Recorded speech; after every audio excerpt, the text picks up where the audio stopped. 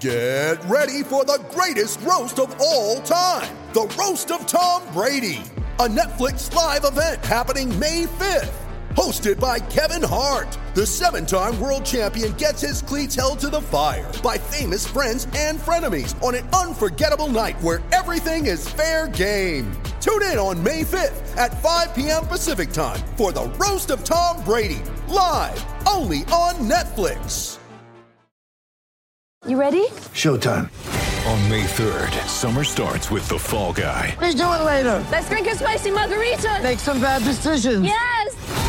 Audiences are falling in love with the most entertaining film of the year. Fall Guy. Fall Guy? Fall Guy. That's what the poster said. See Ryan Gosling and Emily Blunt in the movie critics say exists to make you happy. Trying to make it out? Nope. Because I don't either. It's not what I'm into right now. What are you into? Talking. Yeah. The Fall Guy. Only in theaters May 3rd. Rated PG-13. Everyone knows that there's no other sport like hockey. From the fast tempo, to the fights, to the highlight reel plays. And now, there's no better way to make it even more exciting than betting on it. By understanding the details of each team and each game, you can turn that knowledge into cash today with MyBookie. MyBookie is already one of the most trusted and reputable sports books in the industry. No one gives you more ways to win than they do. Parlays, teasers, specials, anything you could ever ask for. MyBookie has the best payouts and better odds than any other sports book. You can risk a little, or a lot, on as many games as you want. With the Super Bowl right around the corner, there are daily gifts, free spins, plays, and more. If you join now, MyBookie will match your deposit halfway all the way to $1,000. That means if you deposit $100, you receive an extra $50 free money to play with.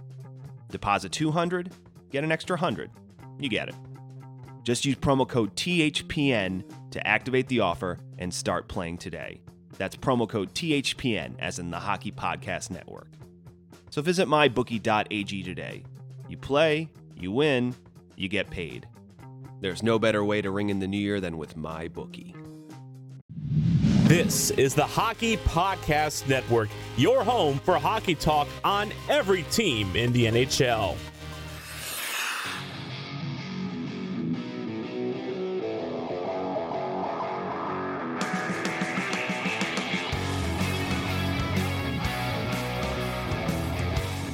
This is the Broadway Boys podcast through the Hockey Podcast Network, and this is episode 40 of the 1920 season, and the Rangers have now won 2 in a row.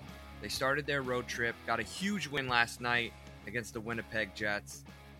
Take it back a couple days, they got a revenge win against the LA Kings, who absolutely smoked them when they went out west to LA. The reverse happened at home. So Igor went 2-0 in the last 2 games since we last spoke to you. All seems good on the Rangers front.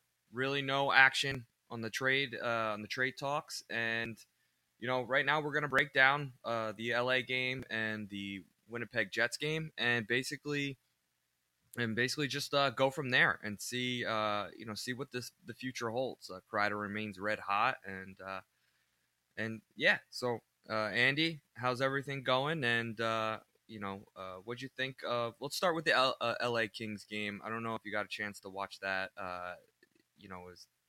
It was one of those games where you were a little worried until the end when the Rangers were able to seal the deal in the third period. So, what are your thoughts? Yeah, I watched it, and like you said, it was nice to get a revenge win after that being maybe the lone sore spot when they took their Western road trip earlier this year. I really like the way the Rangers have competed for 2 games now.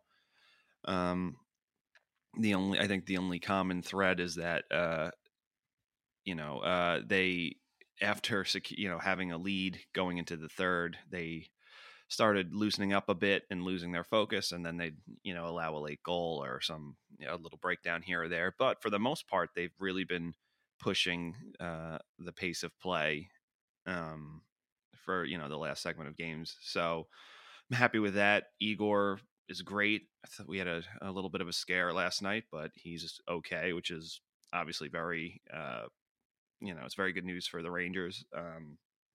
It's just there's a lot to like about what this team is doing right now. It's still seeming like there's too much ground to kind of try to make up. Although it seems if they were in any other division, I'd be more hopeful based on their chances to maybe make the postseason based on how they're playing. But the problem is the Metro, every team seems to win or is playing each other.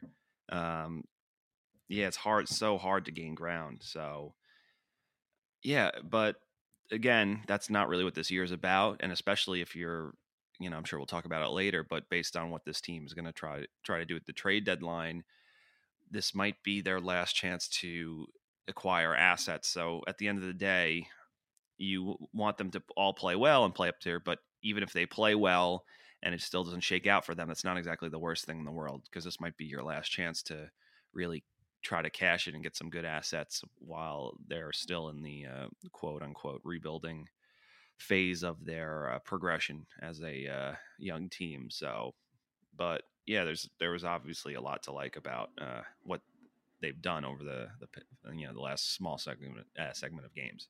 Yeah, no. So to go back to the LA game, we finally host LA at home after we got our butts kicked when we went out there. That was obviously a very low point of the season. Pretty much when I waved the white flag and basically said this team is not a playoff team, even though we seem to just be hanging around and obviously things were a lot different back then. Now we have Igor in net, and our young line seems to be playing a really important role right now in this season, and they're growing and developing, and that's fun to see. But going back to the LA game, it was one of those games where you're like, I don't know if we're going to be able to pull this out. We go up 1-0 off a fluke goal from Greg McKegg, Howden Lindgren assisted, and then nothing happens the rest of the way. The second period comes, again, still 1-0, and you're just like, I know, I've seen this a million times. This is classic New York Rangers hockey. We're going to go into the third, and we're not going to get another goal, and they're going to tie it and probably take the game late before, overtime, so we don't even get a point. But, nope, our Lord and Savior, Kaapo Kakko, gets his goal off an unbelievable pass from Hedl. DiGiuseppe gets an assist, and we go up 2-0. Then Trevor Moore, the newly acquired LA King, gets his first goal, I think, as a King, and makes it 2-1. And then the bread man puts it home, makes it 3-1, and Tony D puts the empty. I think it was an empty netter, maybe not. So 4-1 Rangers, very nice win. You saw all the young guys contributing, including Kakko, Hedl, and DiGiuseppe. So, first, obviously we were working during this game, but, did you get a chance to go and look at it and see how, that line was playing? Because it really did seem like DiGiuseppe really played well, and then Kaapo Kakko and Hedl really were, pressing the LA Kings. Granted, they're a slower team. They have a little bit more time with the puck. But still, it's an NHL game. Like, regardless of the team you're playing, what do you think of their play? Yeah, I think DiGiuseppe is the perfect guy to put in that between those two, because he's a little bit older. Even though this is really his first major cup of coffee in the National Hockey League, he's willing to play the role of the disruptor on that line. Be the first man in, trying to throw the body and separate the opposing team from the puck, and then get it to the two possibly more skilled guys in Kakko and Hedl. I really like Kakko's defensive play has really taken a nice little step forward. He still has a lot to iron out, but his reads are much better, and he's been putting himself in. I think he's finally understanding that you have to, in order to do the things that are your hallmarks, the little skill moves, he loves to hold on to the puck and do little dipsy doodles and quick cuts and turns and stuff. But in order to do that, you really have to be pressing. So you have to maybe sometimes make a lot of little simple plays to get the other team on their heels a bit, and then you can do that stuff. And he seems to finally be figuring that out. And that also involves using your own body language and going to areas to basically open up the ice for your line mates. So that, on that backhand Heedle pass off the boards, he goes to the net, which is smart. He's got good hands, especially in close. So he can either, from that spot he buries it from, he could either rifle it 5-hole, which he does, as Heedle makes an unbelievable backhand pass from the corner end boards, or he could corral it, would try to freeze quick with a fake shot, and then quickly try to put it in his backhand and get it upstairs. But he can end up scoring a lot of goals like that because he's got such smooth hands. So good work by him to put himself in a dangerous position. And like you said, it's a little different because LA is a bit slower than some of the other teams the Rangers have been playing recently. So that line did have more time and space. Heedle has become such a tremendous two-way centerman. His ability to really come back and try to support the defenseman with that swing and then just work his way back up the ice. He doesn't seem to get too tired, so he can do that, up and down the ice for a few shifts. So yeah, everything seems to be working, especially removing Howden from that line and putting him on the fourth line was probably for the best because, it's been, I think I saw that line versus LA, their possession metrics were really good, probably the best they had been for any, three of those guys all season. So that was really nice to see that, especially because Kakko's had a hard time possessing the puck for long extended periods of time. So yeah, they are good at keeping pucks in, and they have just a little bit of everything, and it's happy to see that they're working. Yeah, and then you got Igor got another win. He seemed to be absolutely unbeatable for most of the game, and then of course the Rangers can't get him the shutout, and Trevor Moore gets a goal in the third period. But I mean, he looked unbelievable. He's so steady and he's always in a really good position. And I feel like his glove is, I'm so used to Hank just like kind of being flopping all over the place, especially like of late. And don't get me wrong, Hank made a living being like that and, kind of more flashy goaltender. Igor is just like a wall. He like doesn't move his glove, but yet he's always, his glove is always in the right position and he never has to move it. And he's always square to the puck. He's very structured. And, I wish he got a shutout because he deserves it. And he's sniffing that for a shutout. So, what do you think of him so far? And we can probably, go into the, and first off, I want to say something. I feel like I can't hear myself right now. So I don't know if I'm even recording my own voice. And I feel like Ron Burgundy, where I can't control the volume of my voice because I got the headphones on. I can't hear myself. So if I sound like an idiot, that's why. But let's get it. No, you sound great. You sound normal. That's good. All right, thank you. Credit to me. Let's get into the Winnipeg game last night because this game I was a little nervous about. Winnipeg is a team that's been overachieving all season. I don't get their record. I don't get where they are in the standings because they lost so much last year, and especially their defense. I mean, I don't know if any other team would be able to recover, but they just seem to be playing as a team. And again, like I said, overachieving and looking at their defense. I don't know if it's their coaching.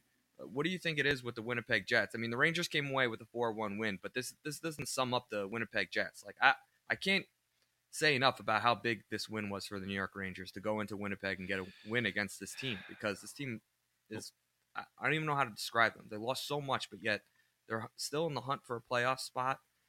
And, go ahead.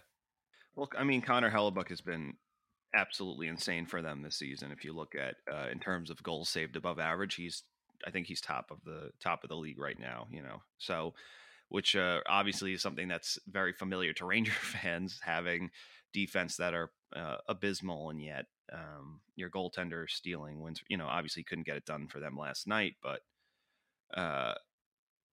or even was that Hellebuck who was playing last night? I don't even remember. Yeah, but still, like he's been, he's just like you said, despite the porous defense in front of him, he's been extremely good. And honestly, they did lose some, most of their right-handed defensemen, but they still have a very talented forward core and a lot of balance up front. It's just obviously when you lose a bunch of high quality defensemen, it hurts your transition a bit.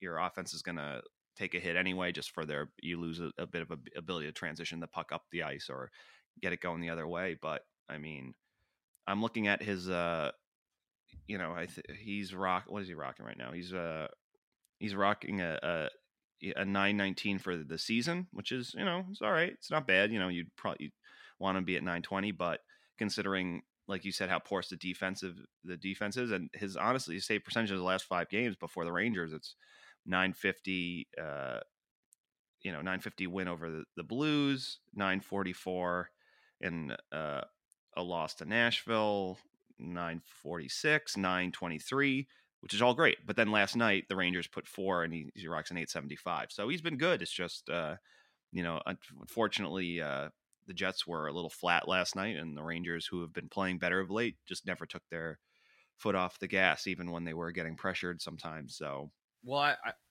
I will say there. I mean, it wasn't like the Jets didn't have scoring chances. This score could have been very easily. Oh no, they definitely did. Igor played again out of his mind. He's so sound and structured.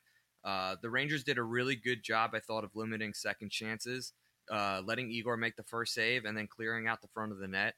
I thought Stahl played a very good game getting back. He had a good stick on the puck. They seemed to be playing a team defense in the zone and just throwing the thing out. Just get it out of there. I mean, granted, they still gave up over 44 shots. Igor, I think, became the first goaltender ever to have 40 goals, 40 save wins in his first 7 games. Yeah. So he's like setting records. Rangers PK was absolutely dynamite. Kept them to the outside and the perimeter, nothing in the middle. Again, the Rangers have such a hard time picking up guys in the middle, and this is what happens when they defend from the inside out in the defensive zone. You don't give any high quality scoring chances. I mean, they had shots on goal, they had chances, but nothing that Igor couldn't save at first. And then again, if you win those battles, get a stick on the puck after, a shot on goal, and you just clear it to the side and keep everything to the perimeter, you're going to win games. You're going to frustrate teams. And I just felt like the Rangers were in full control that entire game, and it really showed. Yeah, I mean, first of all, to jump on your point, which is a really good one, is that Igor is the type of goaltender where if it's a clear-sighted shot, he's going to save it. And his game sense is very, very high.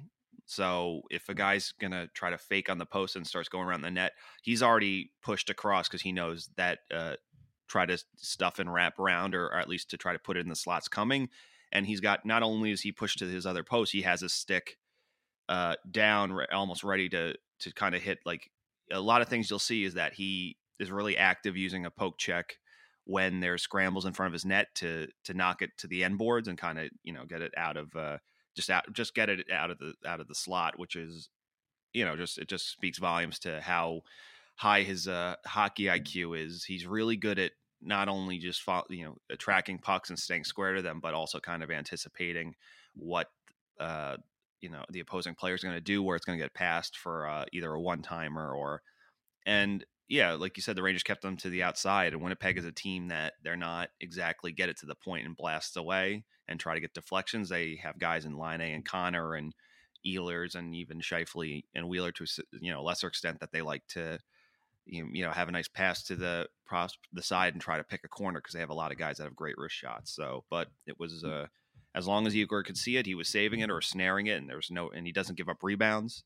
So any momentum, it really, it would help kill their momentum and help the Rangers, maybe if they got hemmed in a little bit, reset. So Igor's ability to swallow pucks and make sure they stick to him, and he's controlling his rebounds, or it really helps the Rangers get favorable matchups if they're in a bad spot. And he really is, he's been the kind of the thing tying everything together for them. And I did want to mention before I forget, I thought Adam Fox probably had his best game in a Rangers sweater last night.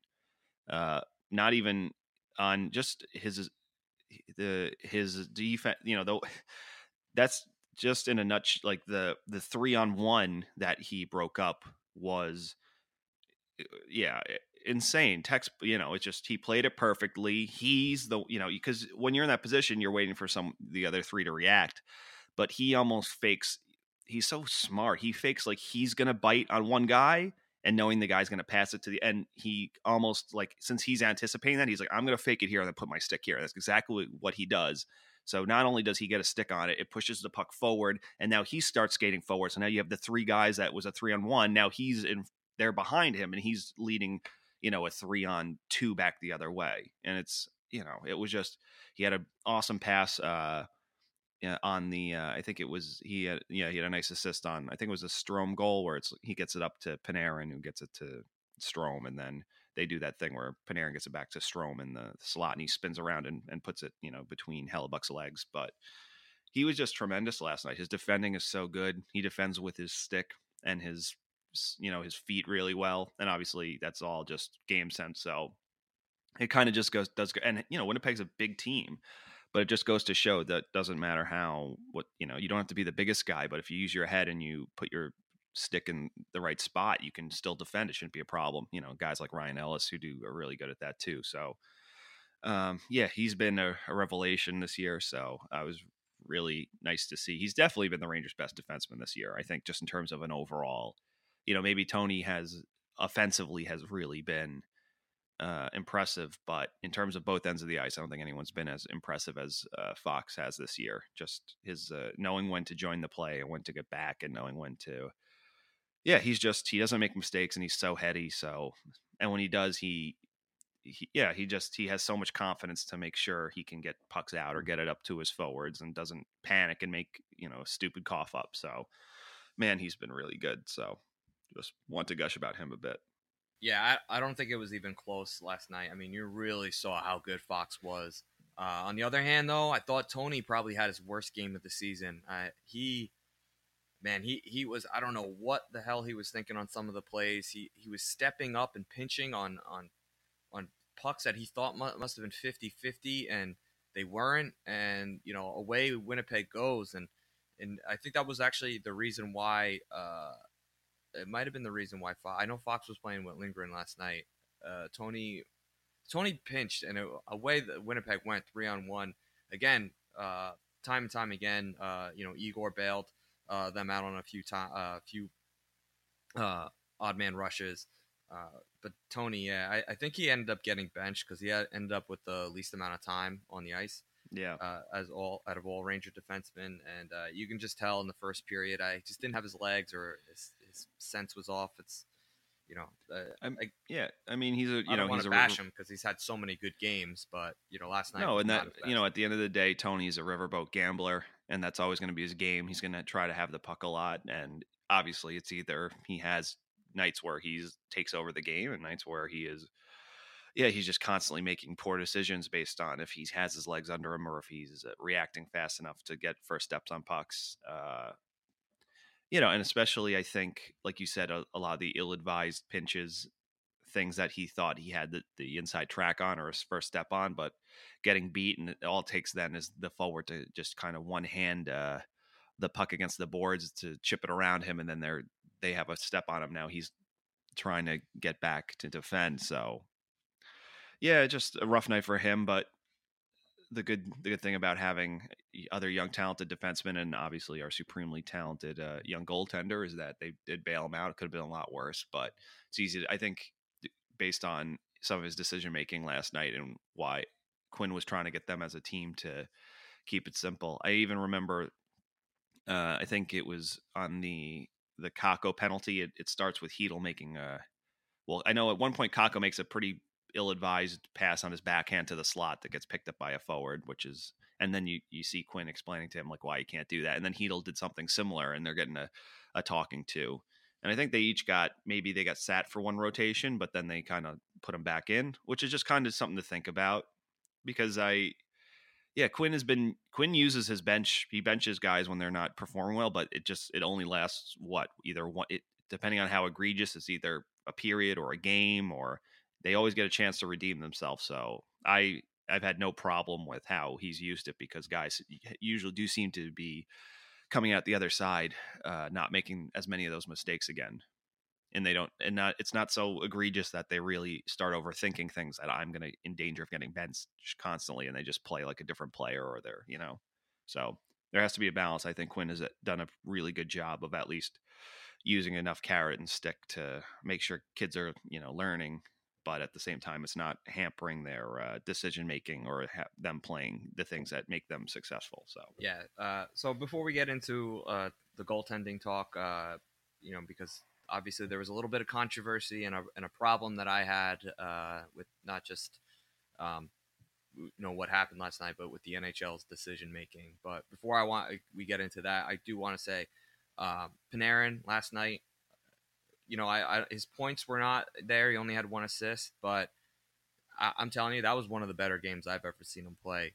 He was unbelievable with the puck. Nobody could touch him. Every pass was tape to tape.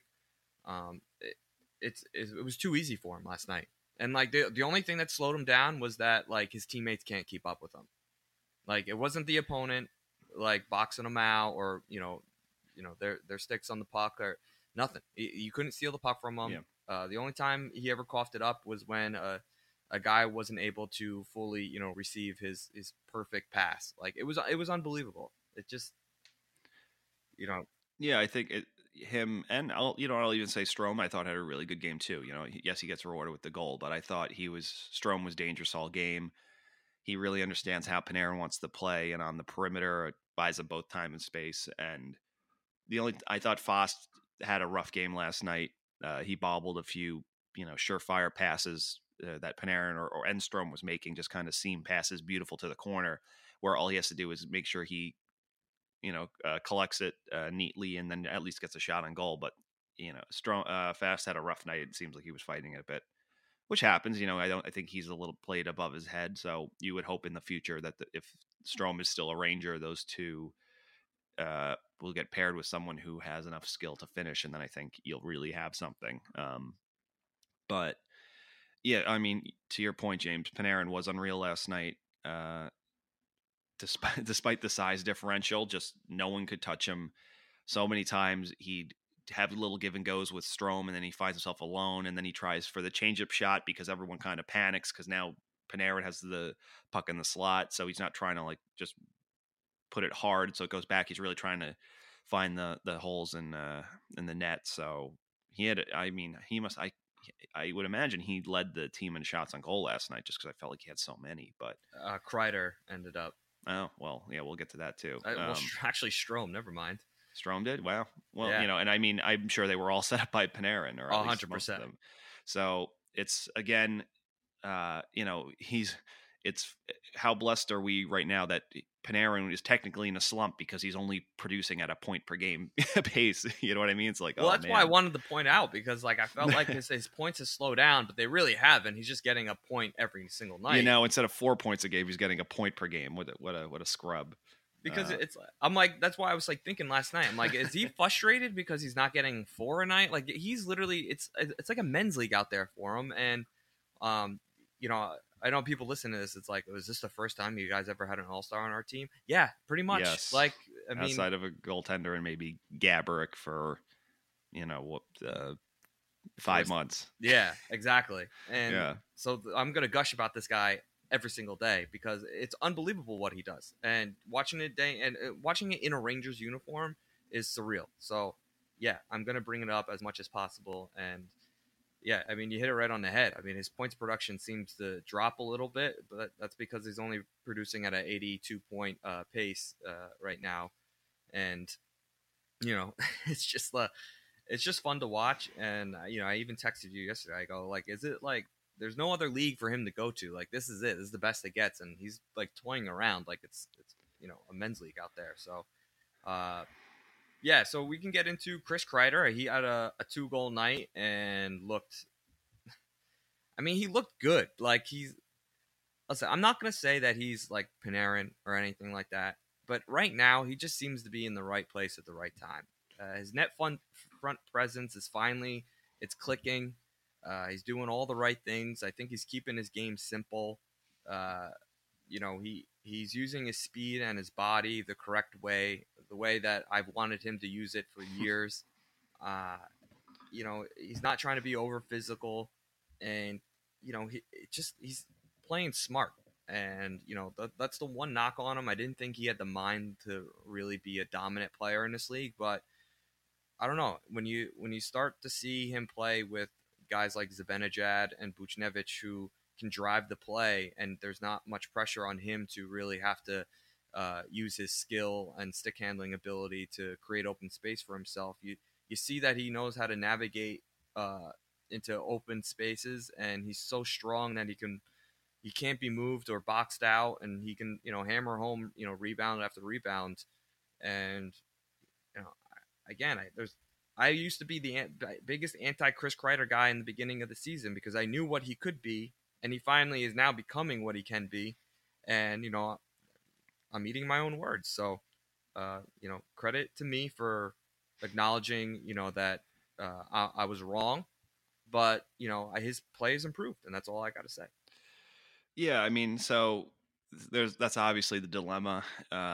Last night, TSN has their insider trading, so they basically spoke that now they, the panel asked Bob McKenzie what's going on with Chris Kreider. He's, Gorton is talking to Matt Cater, who is Chris's agent, and I think at the end of the day, because I think there is a number Jeff has in his mind that he'd be willing to resign Chris Kreider at, but I think McKenzie was unsure if Kreider's willing to meet that demand, because I'm sure it'd have to be something that doesn't hamper them, because, either way, if you resign Kreider, then you have to trade some combination of guys who are also up in Strome and Buchnevich and D'Angelo. So, especially with Shattenkirk's buyout jumping up to 6, and, who knows if anyone else gets bought out this summer. Spoiler alert. But I mean, yeah, I think at the end of the day, I said this the last podcast. I'm not averse to it because I do think Kreider has some things that you can't replace. But at the end of the day, it's about asset management. The Rangers are never going to be in this after the season. You're hoping they make yet another step forward, and that might be the playoffs. So when will you have a chance to really cash in on your assets and get more either, as Gorton has said, NHL ready picks or good young players, and B, and just he's gonna cost money. So yes, he is a physical specimen and a freak, but 7 years of Chris Kreider is too much for me. I'd do 5, and I don't know if Kreider wants to take that, but if he, Shattenkirk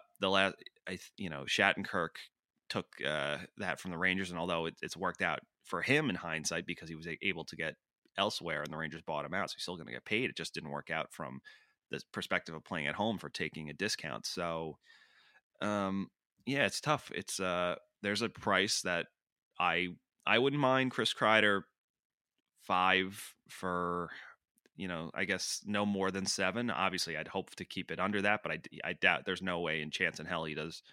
If he's only going to sign for 5 years, you're going to have to give him $7 million.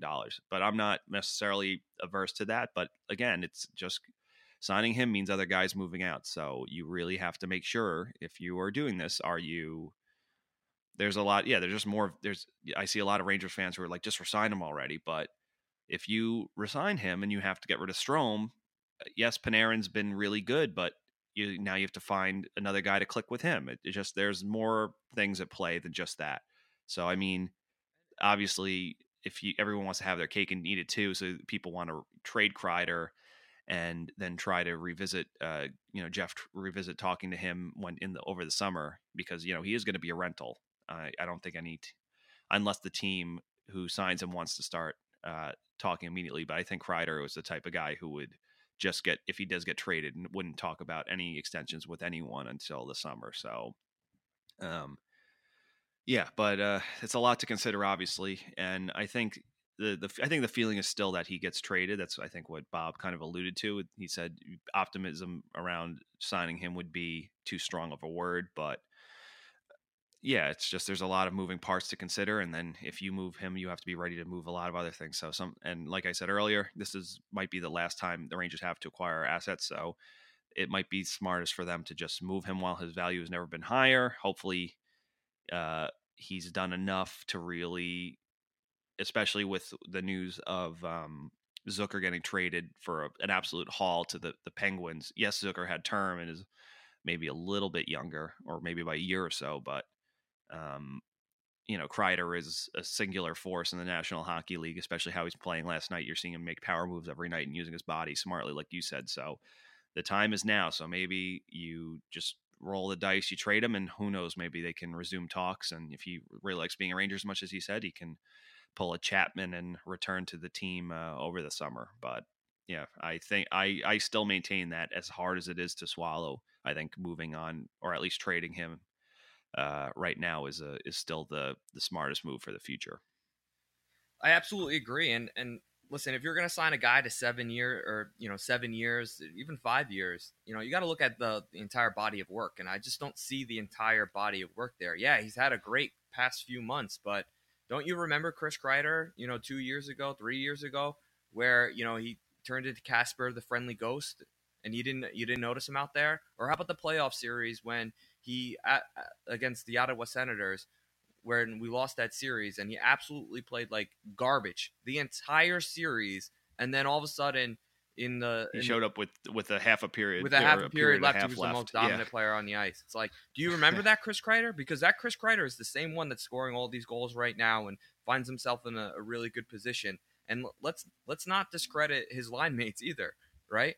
It's so funny that people always blame Panarin for Strome's success, but can we blame Buchnevich and Zibanejad for Chris Kreider's success? Everyone wants it one way, and then they turn a blind eye when they want to keep Chris Kreider and not say that his success isn't because Buchnevich is driving every single play. Zibanejad is playing out of his mind and having an all-star season, even though he got snubbed for it. And we sent Chris Kreider because that was the best move because it enhanced his resume. But everyone wants to knock Ryan Strome for having an unbelievable season and saying that we got to trade him and let him go, like he's only a product of Panarin. But you know what? I think Chris Kreider is a product of Buchnevich and Zibanejad, and I think they have a lot of chemistry. So again, that might be a case to re-sign him, but I'm looking at the entire body of work, and I don't see Chris Kreider getting 7 years. I mean, how many? If he gets $7 million, no, that's way too much for a guy that he might not score 20 goals next year. If he's a New York Ranger, he just might not. Like and I love when guys come alive on a contract year, right? Isn't that something? Wow, he's a free agent and now he's having the best season of his life. Wow, funny how that works out. Why don't you say that to Kevin Hayes? See how that's going over in Philly. Yeah, you're absolutely right. It's just if we remember that Zuccarello turned it on kind of prior to getting traded last year. And Ranger fans were obviously like, no, look, he's, still got it. And then now I don't think any Ranger fan would want to have that contract, even though we all love Zook, you know what I mean? But there's too much risk built into it. And building for the future means about making, if you're sure you can get good value for him now, you'll know it's a sure thing. I mean, obviously draft picks are what they are, but I think especially with Gorton saying he wants to make sure he's getting not only a first round pick, but he's getting a NHL ready known quantity player. I think he might have to, you have to side on the side of, almost certainty versus unknowing how Kreider's body will hold up, or if he'll turn back into a pumpkin the second he re-signs with the team, because those are very possible. You know what I mean? He's a cerebral guy and he gets in his own head a lot over his career, and he's been working with a sports psychologist, but he's been playing with something in mind, like, I want to stay, so I have to do this so I can stay. But if the carrot is gone and he just feels relaxed, does he just coast it out?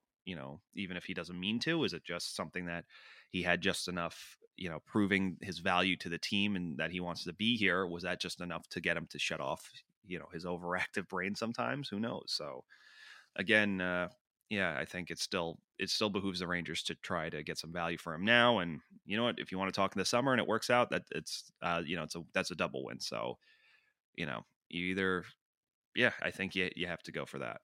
I couldn't agree more. And obviously I think ultimately Chris Kreider will be moved. I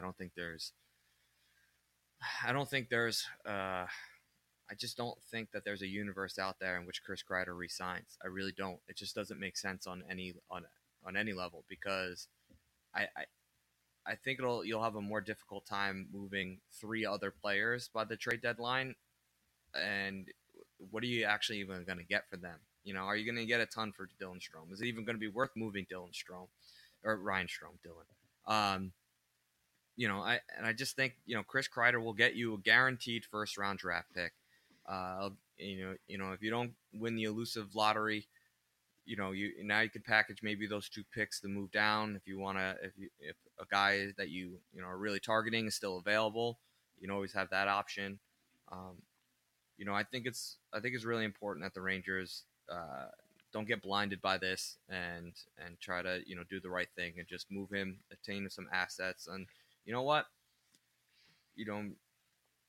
Maybe Chris Kreider realizes that he wants to be a New York Ranger, and all the money that's getting thrown at him next year is not really what he wants. He wants to stay in New York, and maybe he takes a little bit of a discount. And maybe we are in a position to give him the terms that he wants in terms of length, and the dollar value isn't a massive hit. And because there are guys that we need to sign. You can't be top heavy with a few players. And Chris Kreider is one of those players that, despite the season that he's having right now, in the past few months, he's been absolutely amazing. But his entire body of work does not justify a 7-year, $7 million contract that he might get elsewhere. So I'm not biting on it. And all right, so I don't know. I'm kind of done talking about Chris Kreider, but. Well, to pivot a little bit, they also mentioned what the Rangers are going to do with the 3-headed goalie situation. Well, I do want to talk about the scare that we had last night, though, and this is the problem. Well, that I had. Go ahead. So to bring it back to the Winnipeg Jets game, anybody who didn't get a chance to watch, probably about midway or towards the end of the first period, there was a play to the Rangers net, and Tony kind of was boxing out a player, and it kind of the path that player took out Igor's legs, and he kind of, I thought he might have like ruptured a tendon or something in his knee or ACL injury.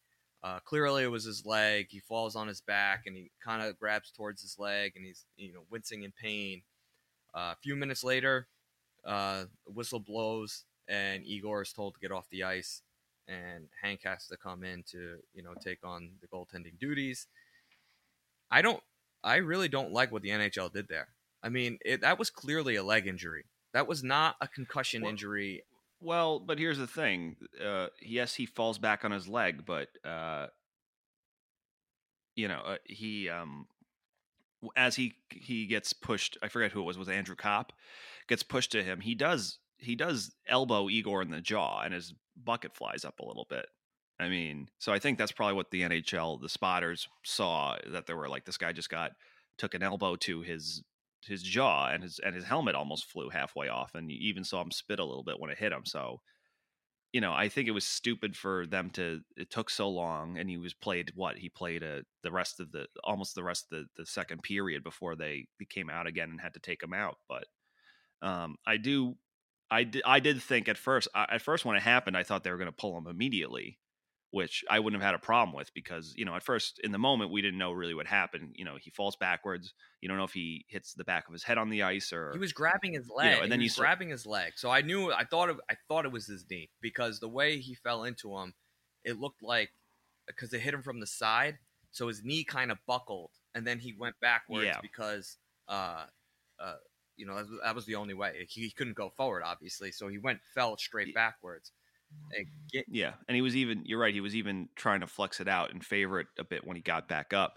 So I think and even Joe had mentioned that he was questioning why now, when he was telling, if the trainer was saying it was, or if he was telling the trainer it was his leg and not his head. But again, I think the concussion spotter is there for a reason. I don't always, I guess we don't always like it, especially when you're in the middle of games. But when I saw that elbow to the head, I will admit that I thought, it's like, what, just check him out. It's not worth it if he's, because he's not going to say, or he might not even know. A lot of the times you don't know. You're just in the moment. He honestly, for Igor, he probably doesn't remember. He's going down and he gets hit, so he just kind of, and he's more, the leg was probably hurting him more than remember. It probably didn't even, again, it seems like it was much ado about nothing in the end because he came out back for the third after Hank had to relieve him for the final half of that second period. Cold. So kudos to Hank for being able to make a few good saves there. But but it's I will admit that when I saw the elbow to the head, I would question at first why they didn't pull him or sooner, why it didn't happen almost immediately, because that at least you could check him out, make sure he was okay, and then get him back. I have in no there. problem of it happening immediately. Like I have zero issue with that. No, exactly. It was just very strange that I was questioning why it took them that long. But apparently the New York Rangers trainers though told the officials that it's a leg injury.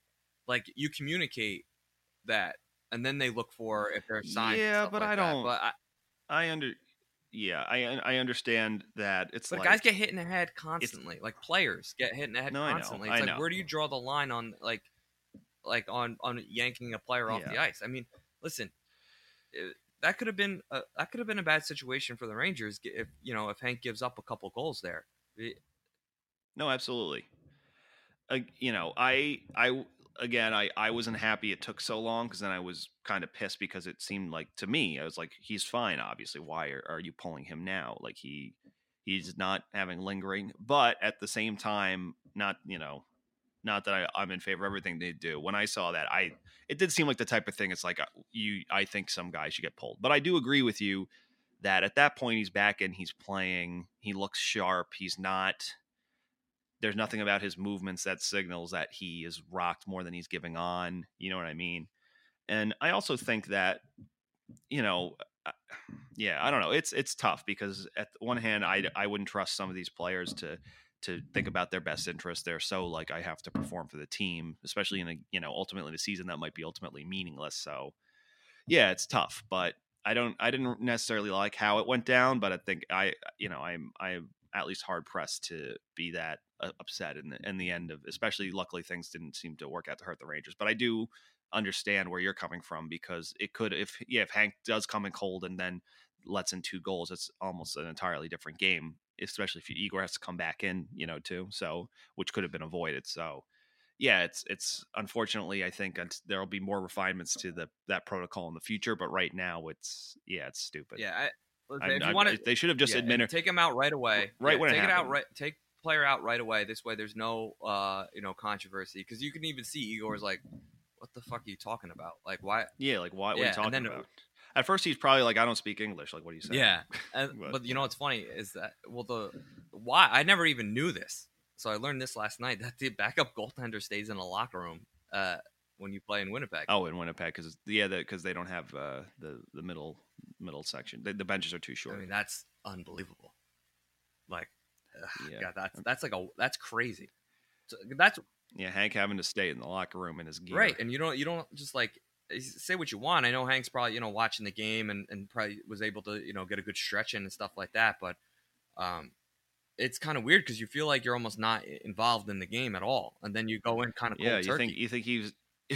You think he was despondent, having to sit on the bench and watch. Imagine just being like, "All right, Hank, stay here. Yeah. And we need you." Just being in your gear in the locker room, just you and the junior equipment manager who's sharpening skates, just having to listen like, yeah. Or I was just envisioning Hank like watching a Swedish soap opera, or like looking in the mirror, just like combing his hair, just admiring how good he looks. And they're like, "Hank, we need you."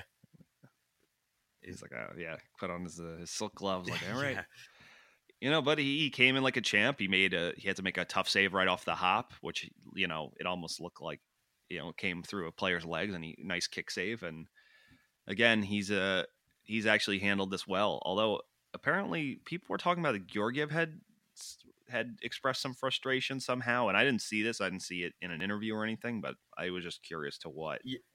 Like where that was coming from. I don't know if you knew anything. Yeah, so I saw a couple quotes on Twitter, basically just saying like, I've never had to do this before, and it's tough mentally to stay focused when you're basically part of a trio, and it's kind of weird because this is the problem that we've kind of spoken about. Oh, I found it. I found him talking to Larry. Nothing he says here is that it's is not him egregious, but it's not complaining. complaining. But he's being a little honest, and yeah, I like that. And it's tough. I hope it puts pressure on, because I feel like Lundqvist. I think it'd be worse if he said, "No, this is fine." Yeah, no, absolutely. Worse.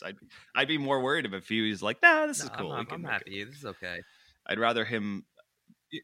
Yeah, I'd rather have the guy have the want to play everything. Like that's what you want. So, like I said, none of these goalies have played themselves out of this trio. They've all, I felt like, overachieved given how many shots they constantly have to face game in and game out. Igor obviously has played out of his mind, and right now, in the last 2 games, has only given up 1 goal, and none of those goals are his fault, by the way. They're clear breakdowns. Yeah, deflections or breakdowns. Yeah, breakdowns and I deflections. mean, the goal again, even like the Toronto game, you could see just the Rangers goaltending is holding strong. They're not. No one's given them a reason to be benched, and this is the problem. This is why Hank is so controversial sticking around, is because at the end of the day, you can't bench Henrik. You can't give the optical of Henrik just not being dressed for a game. You'll never see the combo of George and Igor. It's not going to happen. And I could see George, and I don't think Igor is in the really position to be complaining right now. But again, George has to be fucking fuming right now, because it's either like, all right, let's move me, or let me get more starts, because this is a little bit ridiculous. Well, I mentioned insider trading earlier. The other thing they did talk about the goalie situation, and they believe that the summer will be where this is resolved, that it's not going to happen at the deadline, just because obviously the Rangers, if they're going to trade a kid that talented, they want to get some good value for him. And right now in season, I don't think teams are pretty much don't want to change things up, and the ones that are gun shy. So I think they think if they're going to get good value for him, the summertime's a way to do it, especially you have teams where their season ends on a poor note, or goaltending is what ultimately does them in. And, now that guy that they were looking to maybe lead them to one final push, or, is all of a sudden disappoints you, and now you're looking forward and you don't trust the guy you have in net. So it's tough, but if instead of trading him now for less than you want, then it almost wasn't worth it to go through this anyway. So at this point, I'd rather them just try to ride it out. You know what I mean? So because I know it's uncomfortable, but you can't. That's the problem. And Lundqvist has no trade. It just sucks. It's just not. It's like, the Rangers, they either have to take a bath just to get it over with so they can move forward. But you have to think that they're trying to hold a little bit of a candle under Lundqvist's feet too, because yes, Quinn says they're going to go with the hot hand, and it's been Igor. And like you said, he's not, the only thing that's getting by him is deflections and backdoor plays, which he has no chance on. And just statistically, he's going to be, if he continues to just play his percentages that well and says, if you beat me on that, so be it. But other than that, it's everything I can see, I'm going to stop. Like, what are those two going to do?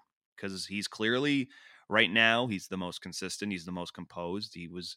His only loss, he was 20 seconds away and a screen away from going to overtime, which either that the Rangers may have won or a shootout or whatever. We don't know. You know what I mean? So he's been absolute flat out dominant since coming up. And it's funny because if the Rangers, I know we were talking about how hard it is, but if he just keeps playing like this and all of a sudden they start climbing, it's just, it's an interesting situation. And I guarantee what's going to happen is it seems that when they're going to try to give him rest sometimes, because yes, he's their hot hand, but you can't just play him especially when the Rangers seemingly have a game every other day that you can get a guy get tired quickly. They're going to give him, try to give him 4 days here or there, and whoever they put in, that might be the one game they lose in that stretch. You know what I mean? That's what I mean. Like, if you throw George in now and he gives up 4 goals, I mean, I don't really blame George. I mean, listen, a lot about being a goaltender, and this is from my experience growing up playing hockey and talking to goalies, is that they need to feel like reps are the most important thing for a goaltender, is to get in the feel for the puck, to get a feel for it. And you can never replicate a game. I don't care how much you practice. It's just not realistic. So, if George's game absolutely tanks for the whole season and you had 3 goaltenders, Rangers have nobody to blame but themselves because, if his play, all right, so Igor's playing great because he's getting the most starts and he's getting consistent starts, 2 in a row, 3 in a row. Fucking George is now playing every 4th game. If his numbers go to shit, that's the Rangers' fault. And then you're never going to get, the package that you want because they're going to be like, look at his play towards the end of the season and stuff like that. And especially in a league where, it seems like goaltenders come out of nowhere and they get called up and all of a sudden they become, NHL All-Stars and challenging Justin Bieber to, shootouts. I don't see what we're really going to get much more if we trade him now than if we traded him, over the summer. I guess you're probably saying teams feel a little bit more comfortable, introducing a new goaltender over the summer where he can have a training camp and feel like he's, part of the team. Goaltenders obviously have a spotlight on them, and getting traded, at the deadline is an immense amount of pressure, especially a team that, obviously is looking to rely on you a little bit, since they don't have that number one. I get that, but at the end of the day, it's like one of those things where Yeah. So, roughly 10 or so days to the deadline. It's Monday, let's say the 12th.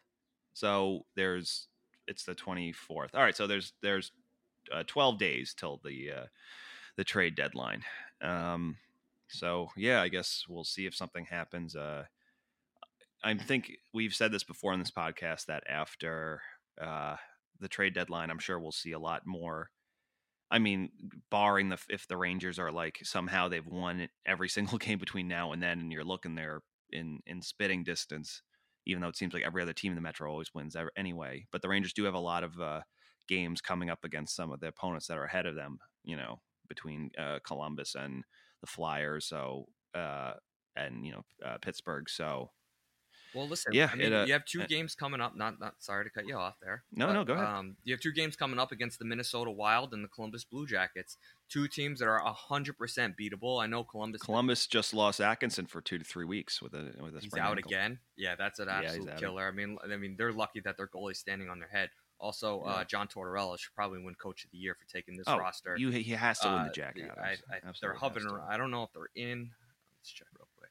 No, they're in the playoffs. Yeah, aren't they third in the?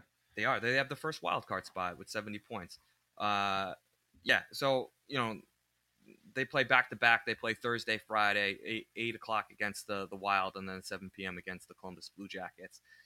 You know what? You got to win those 2 games because your next opponent is Boston at home. Probably going to lose that game. Not going to lie. Boston's pretty good this year.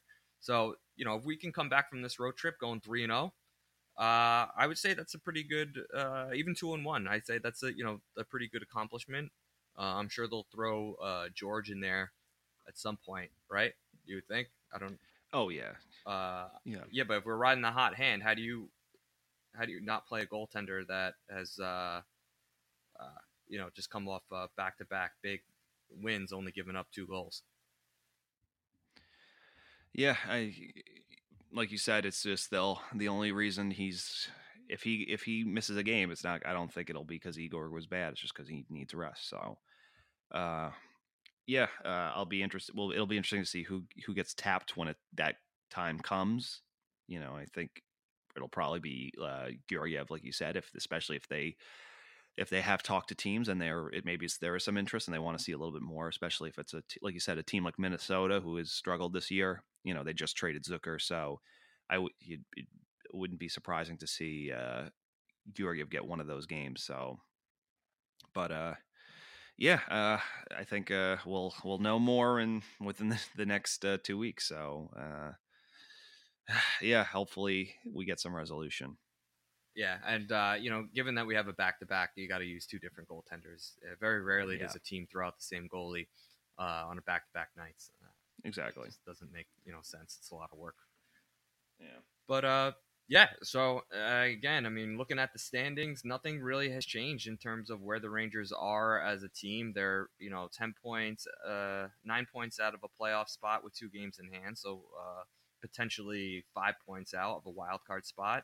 And if you take away take away Detroit, we're only a few losses away from being a bottom feeder in the East. So the NHL this season has been wild, both East and West. This is not just a Eastern Conference thing. This is an all league thing. The wild card is working. It's doing its job. Every team is relevant here. So yeah, I don't know where it's unique because every podcast we're in a different situation, I feel like, but always in the same, if that makes any sense whatsoever. No, yeah. It's just like you said, the wild card's kind of doing its job right now.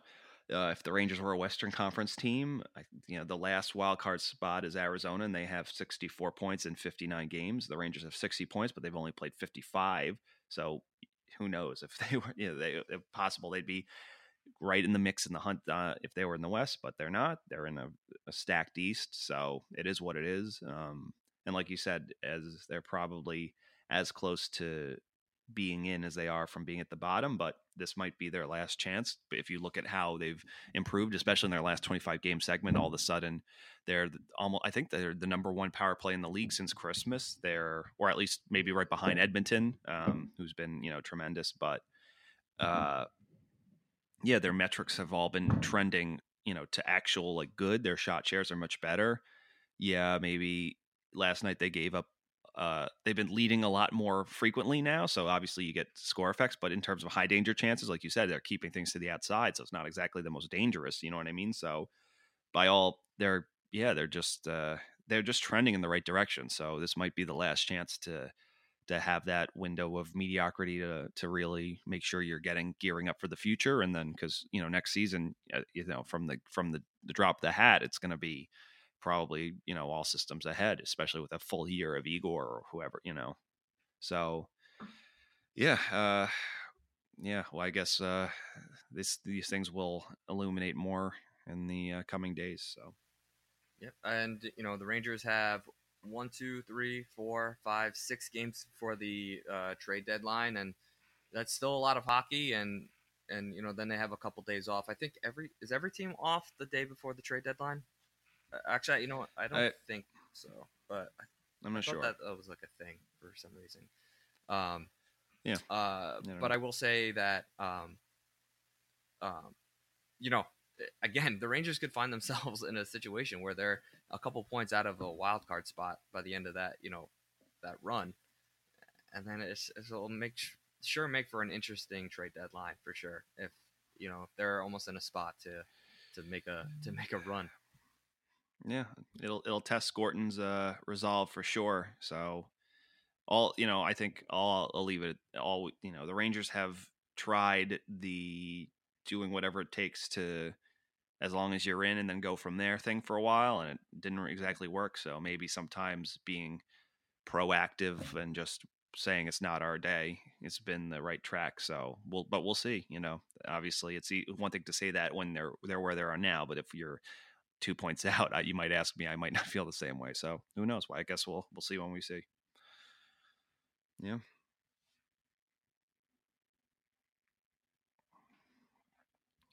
Yeah, well, just really two things.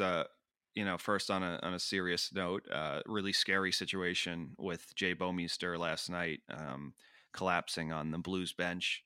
Thankfully, there was a medical staff there, and they responded extremely quickly, and they probably, could have possibly saved his life.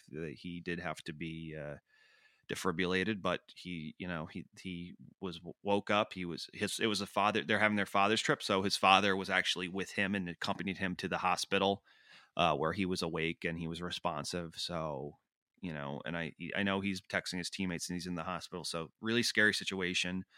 But thankfully he is, he's awake and responsive, and he's we don't know much about. I think the St. Louis's GM will is it Doug Armstrong? Yeah, he'll address the media with an update and just let everyone know how he's doing. But we're obviously, he's in our thoughts here on this podcast, and we're really pulling for him.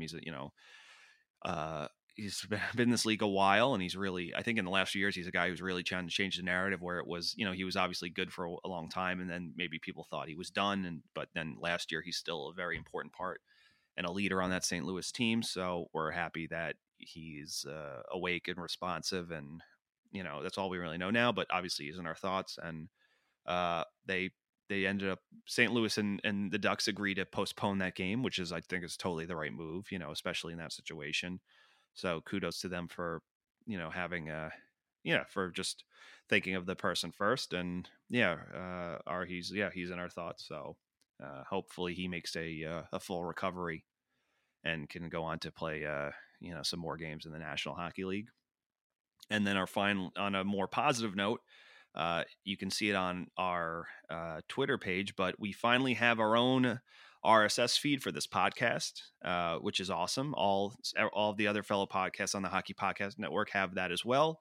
So if you want to just subscribe to just our podcast or just a few of the other Hockey Podcast Network podcasts that you like, and just maybe there's some that are just not, they're either divisional rivals you don't want to listen to, or just for whatever reason, you can subscribe to the individual feed. So now every Monday and Thursday, instead of having 31 podcasts jump up on your feed and having to scroll to find ours or whoever's, you will just have that one. So that's awesome. It's a long time coming.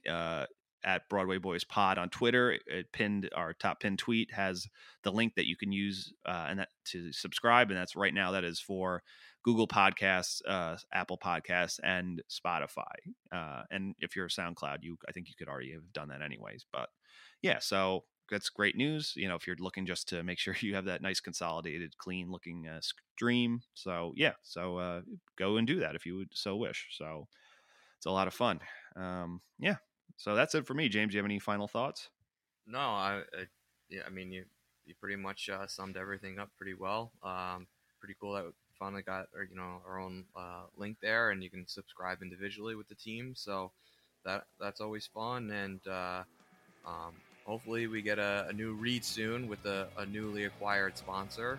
And we do have some new sponsors coming down the pike, which is exciting. We'll have more information on that shortly. So just stay tight, and especially we'll be doing some giveaways because they gave us some nice swag to give away. So again, that's coming shortly. So keep listening to the podcast, and we'll have the information on Twitter. So awesome. Would you like to end the podcast?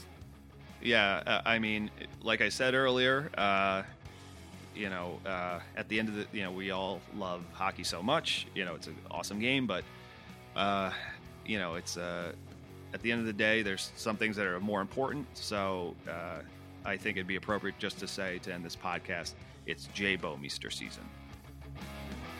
Thank you for listening to the Broadway Boys Podcast. Be sure to follow us on Twitter at Broadway Boys Pod, and please rate, review, and subscribe on Apple Podcasts, Spotify, SoundCloud, or the HockeyPodcastNetwork.com. You're listening to the Hockey Podcast Network on Twitter at HockeyPodNet. New episodes every Monday and Thursday. Download at the HockeyPodcastNetwork.com or wherever you get your podcasts from.